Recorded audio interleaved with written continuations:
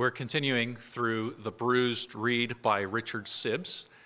I think our plan, at least, it can always change, but the plan is at least for the rest of this month, I'll be doing the Sunday school, and we'll do one chapter at a time. So if you're reading the book, we're on chapter 5 now, so you can just be reading chapter 6 next week and on for the rest of this month at least. So remember that in chapter 3, we started talking about the image from Matthew 12 and Isaiah 42 about the one who does not quench the smoking flax.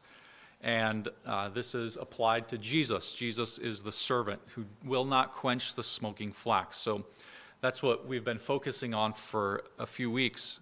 And the smoking flax is a description of a believer, but it's a believer who has much corruption of sin remaining in his or her life and has little grace, little of the graces of the work of the Spirit. So we could call them an immature believer, maybe. And so Christ helps along the immature believer. He doesn't snuff that person out. And last time in chapter 4, Sibbes started to take us towards how then we should treat other people, how we should treat the immature believer, the smoking flax. We also should not quench the smoking flax. And maybe that believer will sin against you, or maybe they just frustrate you. Maybe they are just immature, and they drive you crazy. And so your tendency is to want to snuff them out. I don't want you to be any part of my life, but especially in the church, that doesn't really work, because in the church we're called to live together as brothers and sisters, and we're called to bear with one another. And so we have to learn how to bear with each other. That's what chapter 4 was about. 1 Corinthians 13 says, love bears all things. So chapter 5, he's continuing on how we treat one another. And he titles the chapter, The Spirit of Mercy Should Move Us. So the idea of this chapter is that we should show mercy to those who are weak. Now, the first part of the chapter is to preachers. So he talks and has some good stuff about how you preach and for those in authority and how to use authority. And you can read that part, and it's full of good stuff. Many of us are in different kinds of authority. And so there are different ways we exercise our authority, and we need to do that with mercy. But then near the end, kind of the second half of the chapter, he really is addressing it to all people. And so he says, now I want to address all believers. And that's what we're going to focus on as we go through the lesson. He even says that these things will apply to our common relations, meaning not just in the church, but your friends and your family. How do you deal with them? How do you relate to them? So here's the main lesson that we'll focus on for our time today. It is that we are debtors to the weak. We're debtors to the weak. And so that's a heading on page 35. And so we'll look at 35 and then a few pages after that. We are debtors to the weak. So turn to Romans 15. That's where we're getting this phrase from. It's a biblical phrase. Romans 15, verses 1 to 3.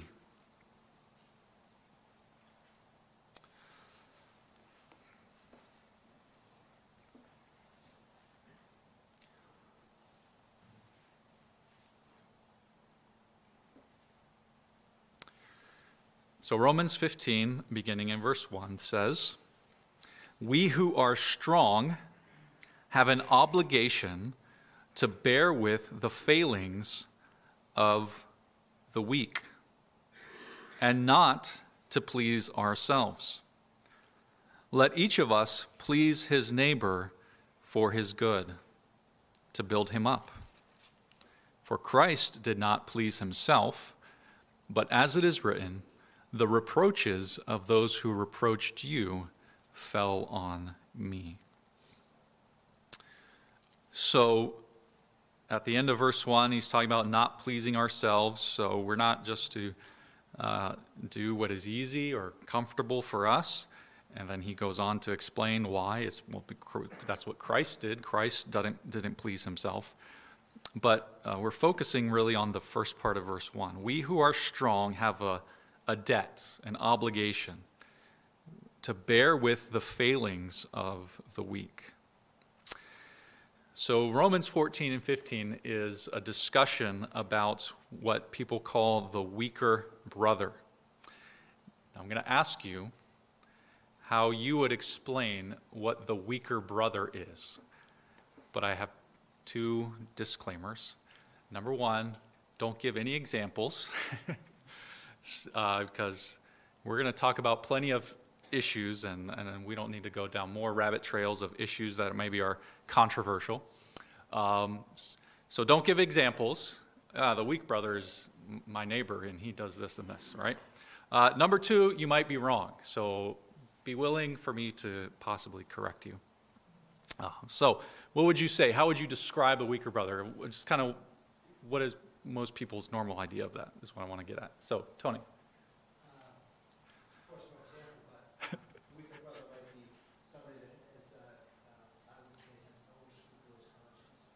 And there's certain things that he or she would say is wrong. It's wrong for them. In Romans 14, there's some examples there that Paul uses of things like that. So in Paul's case, he's not going to do, and that's where we should be. We should not flaunt our liberty in front of that person and cause them to stumble. Like if they don't believe that you should do this, don't go and do that in front of them. Mm-hmm. And just refrain from that and don't go stumbling block in front of them, or else you can cause them to stumble because the scripture says that whether there's from faith, proper faith is sin, so when you tempt that brother or sister to sin, even though they're not really sinning, but in their eyes they are, so you give them boldness to do things that they ought not to do. Yeah. So an over-scrupulous conscience, and yeah, that's at the end of chapter 14. Whatever is not from faith is sin. Okay, I think you're on the right track, if I'm understanding what you're saying. Anybody else want to add to that? Chris? Less mature. Yeah, so a less mature believer, and he's less mature maybe because he just doesn't understand the word, doesn't understand what's right and wrong. Okay, good. Those aren't the answers that I have heard in the past from some people, from other people. But I think that's basically how I would explain it. So here's how I would explain it. The weaker brother is the weaker one because he's misjudging something about right and wrong. Okay? So his conscience tells him maybe that something is wrong, or maybe even that it's right, but he's wrong about that. So his conscience is wrong. His conscience has not been trained. In Hebrews, it talks about having your discernment, the powers of discernment trained as you grow in maturity. So because he's weaker, he's wrong in what he is judging when he says, well, I believe that it's wrong to do this. Well, he's wrong about what he believes, okay? So that's why he's called the weaker brother. And so sometimes when I hear people talk about the weaker brother, it sounds like moral relativism. Things that, well, it doesn't really matter who's right or who's wrong. You feel this way, I feel this way, we'll just get along, right? I think that's how some people think about it. And maybe they think about it because if you look at chapter 14, verse 1, it says, "As for the one who is weak in faith, welcome him, but not to quarrel over opinions." And that word opinions is not really a great word. I like the New King James. The way it puts it is things that are doubtful. Things that are doubtful. So when you read opinions, you might say, well, this person has an opinion about this, and I have an opinion about this, and we just need to get along. But it's really about things that are doubtful. Okay, so it's not like, well, this brother thinks genocide is okay. I think genocide is wrong. We'll just live together. No. If he thinks genocide is okay, he needs his conscience trained.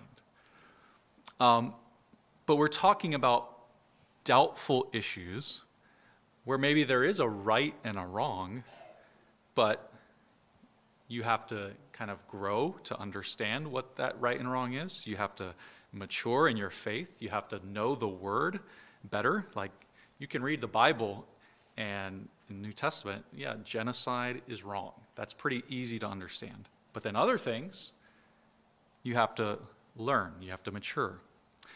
So that's what makes a person a weaker brother. So notice, again, the obligation, the debt that we have, is to help the weaker brother.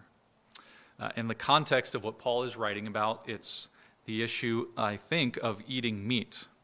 And in chapter 14, verse 2, he says, "One person believes he may eat anything, while the weak person eats only vegetables." And because the Church of Rome is made out of Jews and Gentiles, it seems like the issue here is the Jewish Christians who still want to eat, who want to not eat the ritually unclean Jewish foods, mostly pork. Okay? So he references this in verse 14 of chapter 14.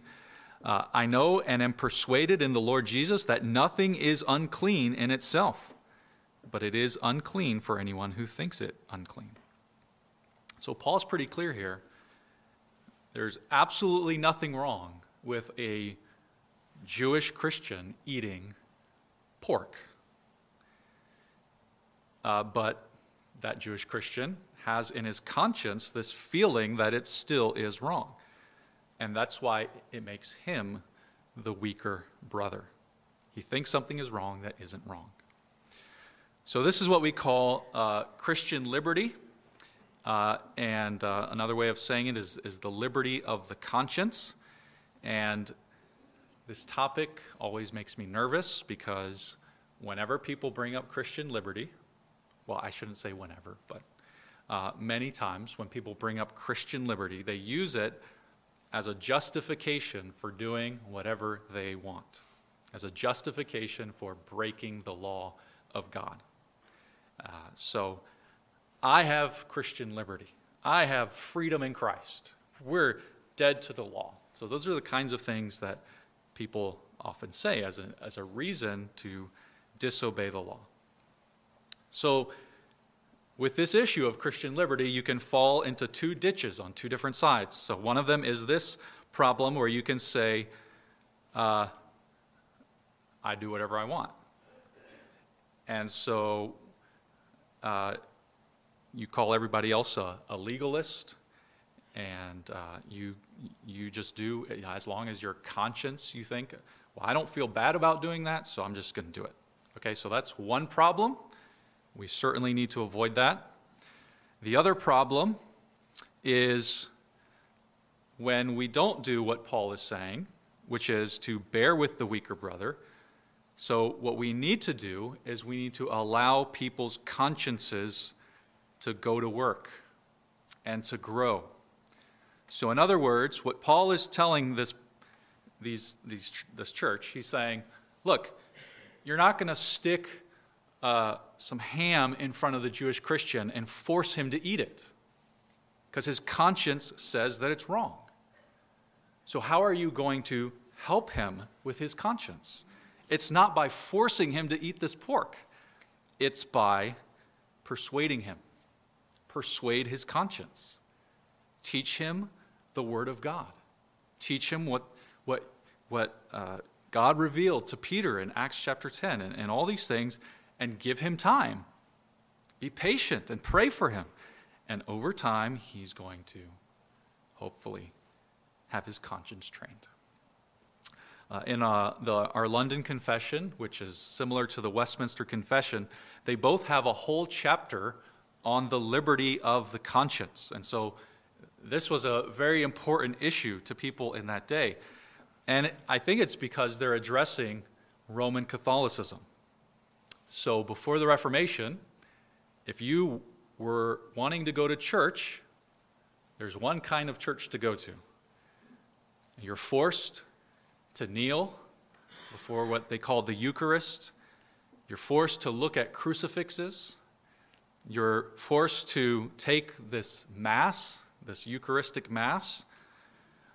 And these Christians are looking around and they're saying, well, that's not right. That not only do I think it's wrong to do this, but I have no other options. I'm being forced to worship God in this way. And so that's why for them, it was very important to explain the liberty of the conscience. And in that chapter, they start out, they talk about, this isn't a right for you to disobey the law, to go do whatever you want. No, what you have the right is to follow your conscience, but your conscience needs to be molded by the Word of God.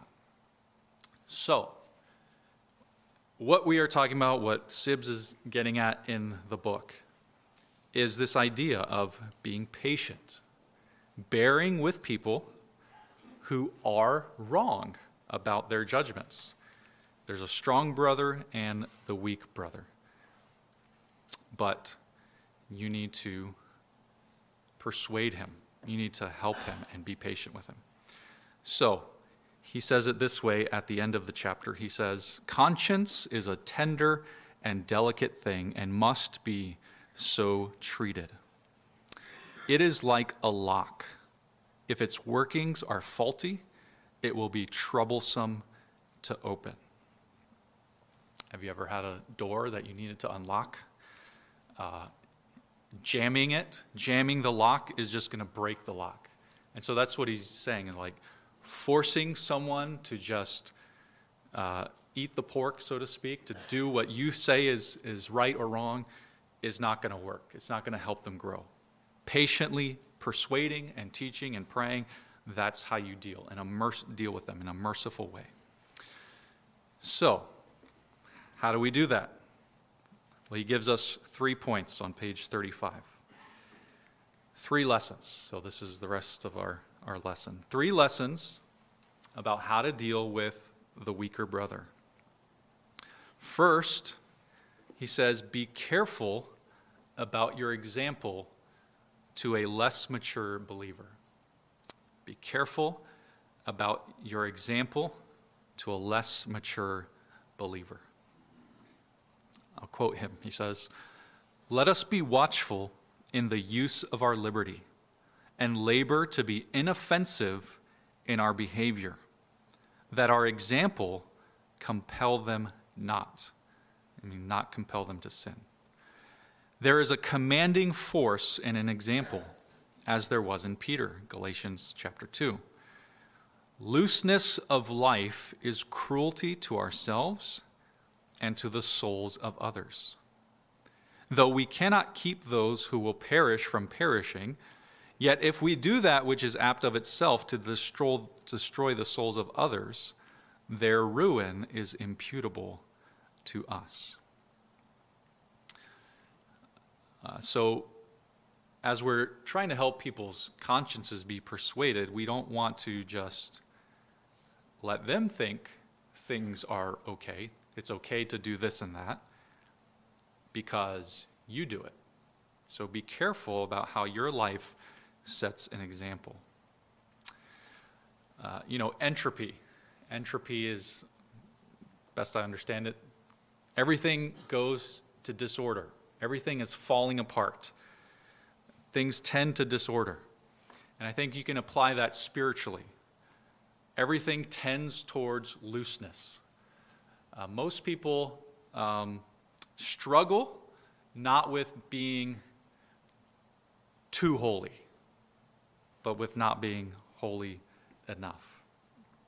I think we can almost always say that in the culture, in our lives, we are always tending to slip, to become more loose. Maybe some of you saw this article in World Magazine. It was called, Does Hollywood Need a Swear Jar? And some people did research on analyzing how many swear words were used in movies. And they found that In 1985, a certain word, I won't tell you which one, a certain word was used 511 times in, I guess, all the movies that came out in 1985. 511 uses of one word. Somebody want to guess how many of that word were used in 2023? Yeah, Mr. Rowe. 2 million? Not quite. A little closer. I have no prizes for you, though. 100,000. Wow, you guys are very pessimistic. John? 5,000? Okay. 22,177. Okay, so 511, about 30 years ago. 22,000 last year. It's quite a lot. What is that, like 44 times as many bad of the same bad word? So obviously, I mean, and all of us, if you were alive in 1985 or close to that, you've seen that happening, right? It's pretty obvious how in culture the standard of what is acceptable just goes down and down and down and down with words and with many other things. So we need to beware our own tendency to always slip and live more loosely, because here's how it works. If I live loosely, then the person younger than me is going to live a little more loosely than me. And then the person younger than him is going to live a little more looser, and so on and on and on. So we beware of our example.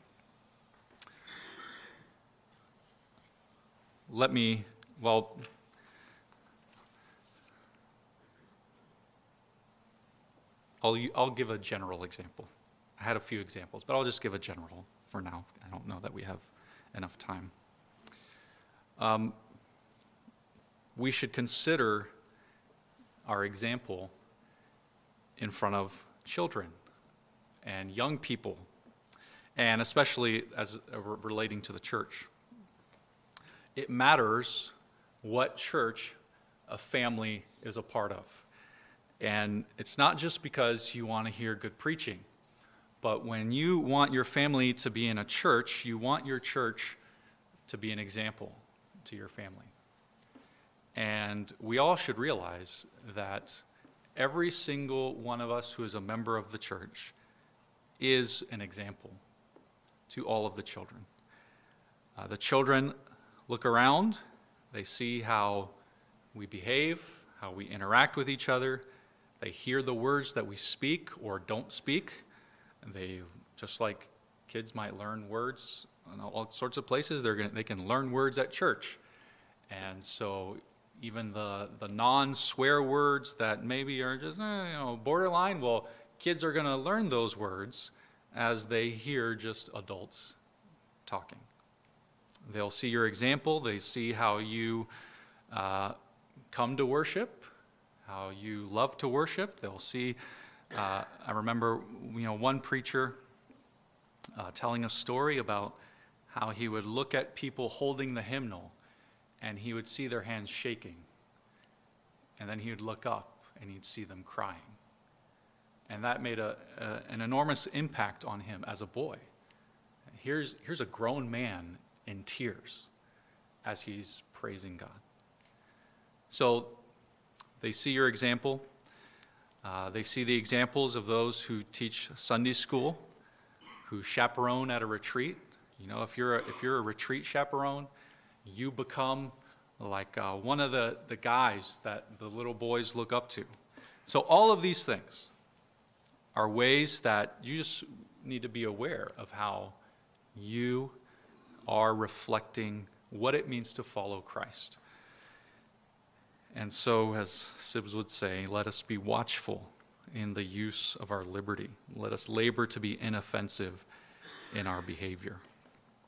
Paul told Timothy as a church leader, but we can say it to all of us, set them an example in speech, in conduct, in faith, in love, and in purity. May all of us set the example. Okay, so that was the first lesson. Be careful about your example. Second lesson, Sibbes says, don't misrepresent others' actions. Don't misrepresent others' actions. So here's what he says. Let men take heed of taking up Satan's office, misrepresenting the good actions of others, as Satan did for Job. Does Job fear God for nothing? That's what Satan said to God about Job. So be careful about misrepresenting or slandering their persons, judging of them according to the wickedness that is in their own hearts. So meaning the wickedness in your heart, you project onto why someone is doing that. He says, the devil gets more by such discouragements and reproaches that are cast upon religion than by fire and burning at the stake. So the devil will accomplish more by discouraging immature believers with your misrepresenting them than by burning them at the stake. These, as unseasonable frosts, nip all gracious inclinations in the bud.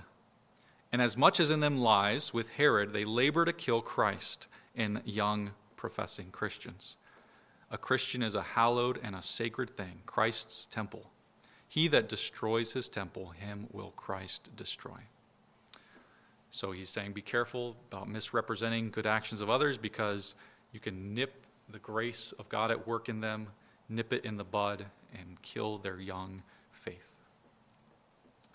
So when I think about misrepresenting people's actions, I always try to keep in mind this idea of consistency. So there's a difference between what a person's beliefs or behavior are going to lead to, or actually lead to, versus what they would consistently lead to. Okay, I hope that makes sense. And I always just keep in mind that people are really inconsistent. All of us are inconsistent in our behaviors and our beliefs. So we should warn people, if you start down this path, then consistently you will possibly go down, if you were consistent with your point, you would go down this path. But what we shouldn't do is accuse them, well, you did this, so you're already down that path. I'll try to give an example. Here's a doctrinal example. Do you believe the gospel if you're not a Calvinist? Do you believe the gospel if you're not a Calvinist? So here's how some people would say. Arminians say that you have to choose your salvation. Choosing is something that you do. Therefore, Arminians believe you have to do something to be saved. Therefore, conclusion, only Calvinists really believe the gospel. Okay? So you see it's perfect logic. It makes complete sense. So what's the problem there? What's the premise that is wrong? Well, the argument would work if Arminians were consistent. But they're not consistent. They don't believe choosing salvation is a work. Okay? Now, we would say, well, it is something that you do, but they would say, no, it's not something you do. It's not a work that adds to your salvation. If you read to them Ephesians 2, faith is a gift of God, Arminians would say, amen. I totally agree with that. Okay? So some of you might be thinking, but how does that make sense? That's the point. It doesn't make sense. No. If faith is a gift of God, then it does depend on God. It's not of us. But they haven't worked out that logical implication. So I shouldn't accuse an Arminian of not believing the gospel, even though consistently that's where their beliefs would lead down.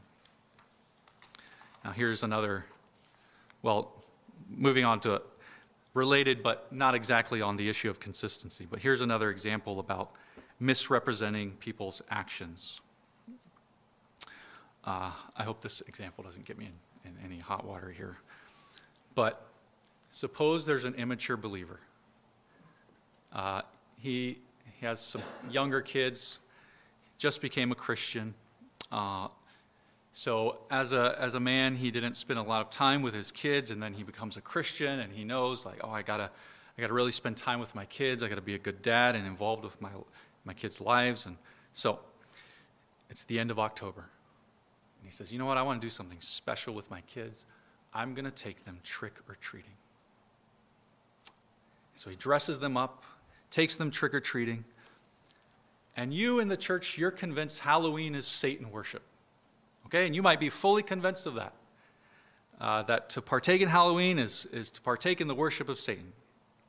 So your conscience doesn't let you do that. And then the young man comes, and he gets his phone, and he says, hey, man, I'm so excited. I had this special time with my kids. I dressed up my kids as a giraffe, and we had this great time trick-or-treating. And you just look at him and you're like, you took your kids to worship Satan?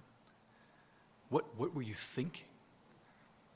So is that a way to treat the immature believer? No, I think that would do exactly what Sibbs is saying. That would nip his grace in the bud. I guess this does relate to the issue of consistency, because that guy isn't taking his kids trick-or-treating because he wants to worship Satan. So don't accuse him of doing that. That's not what is in his mind at all. So you would want to encourage that guy. Not that you would, if you feel strongly, not that you would want to encourage him to that particular thing, but you would encourage his desire as a father to spend that time with his kids, right?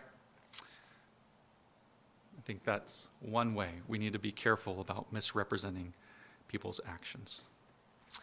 So, number 3, if I haven't lost you yet, if you're not all mad at me at this point. Number 3, let's see what he says. Among the things that are to be taken heed of, there is among ordinary Christians a bold usurpation of censure towards others, not considering their temptations. Some will unchurch and unbrother in a passion. But ill humors do not alter true relations. Though the child in a fit should disclaim the mother, yet the mother will not disclaim the child. So here's what he's saying. Point number 3, don't cancel other Christians. Don't cancel other Christians. He's talking about how we often want to put ourselves as the judges. We want to say whether someone is a true believer or not. Cancel them. Well, clearly that person's not a believer because I see him doing this. Or a church. Clearly this church is not a true church because it does this. Now, of course, the Bible does give guidance on the situations where it's right to make that determination, right? So there's serious sin and discipline and heresy, and we have the right to make those determinations. But what he's talking about here is these difficult issues, these doubtful issues that aren't as clear, and yet there's a tendency in some people to just say, well, because I disagree with him, he must be an unbeliever if he believes that. That must be a false church because they don't do things the way that we do. So we can disagree, we can have our standards, have lines in the sand and say this is what we believe, but when it comes to other believers, we need to make sure we have the spirit of grace as we disagree with them. We also need to be sure that we look at our tendency to pride, to not look down on others because they don't do the things the way that we do them. So, again, you might be the stronger brother, you might be right, but are you looking down on them because you have pride that you're the stronger brother? So one more quote from him to summarize the lesson. He says, men must not be too curious in prying into the weaknesses of others. We should labor rather to see to see what they have that is for eternity, to incline our heart to love them, instead of being estranged by the weakness which the Spirit of God will in time consume. Some think it strength of grace to endure nothing in the weaker, whereas the strongest are readiest to bear with the infirmities of the weak. So again, if you're the stronger brother, the way you show that you're the stronger brother is by being the most able to bear with the weak. He goes on, where most holiness is, there is most moderation, where it may be without prejudice of piety to God and the good of others. So again, he's saying, it doesn't mean we don't have standards, but we're moderation towards the people. We see in Christ a marvelous temper of absolute holiness with great moderation. We need not pretend to be more holy than Christ. The Holy Ghost is content to dwell in smoky, offensive souls. Oh, that the Spirit would breathe into our spirits the same merciful disposition. The Church of Christ is a common hospital where all are in some measure sick of some disease or another. So we all have occasion to exercise the spirit of wisdom and meekness. So think about how you can exercise that meekness with others who come into this hospital immature and sick. We need God's help. Let's pray together.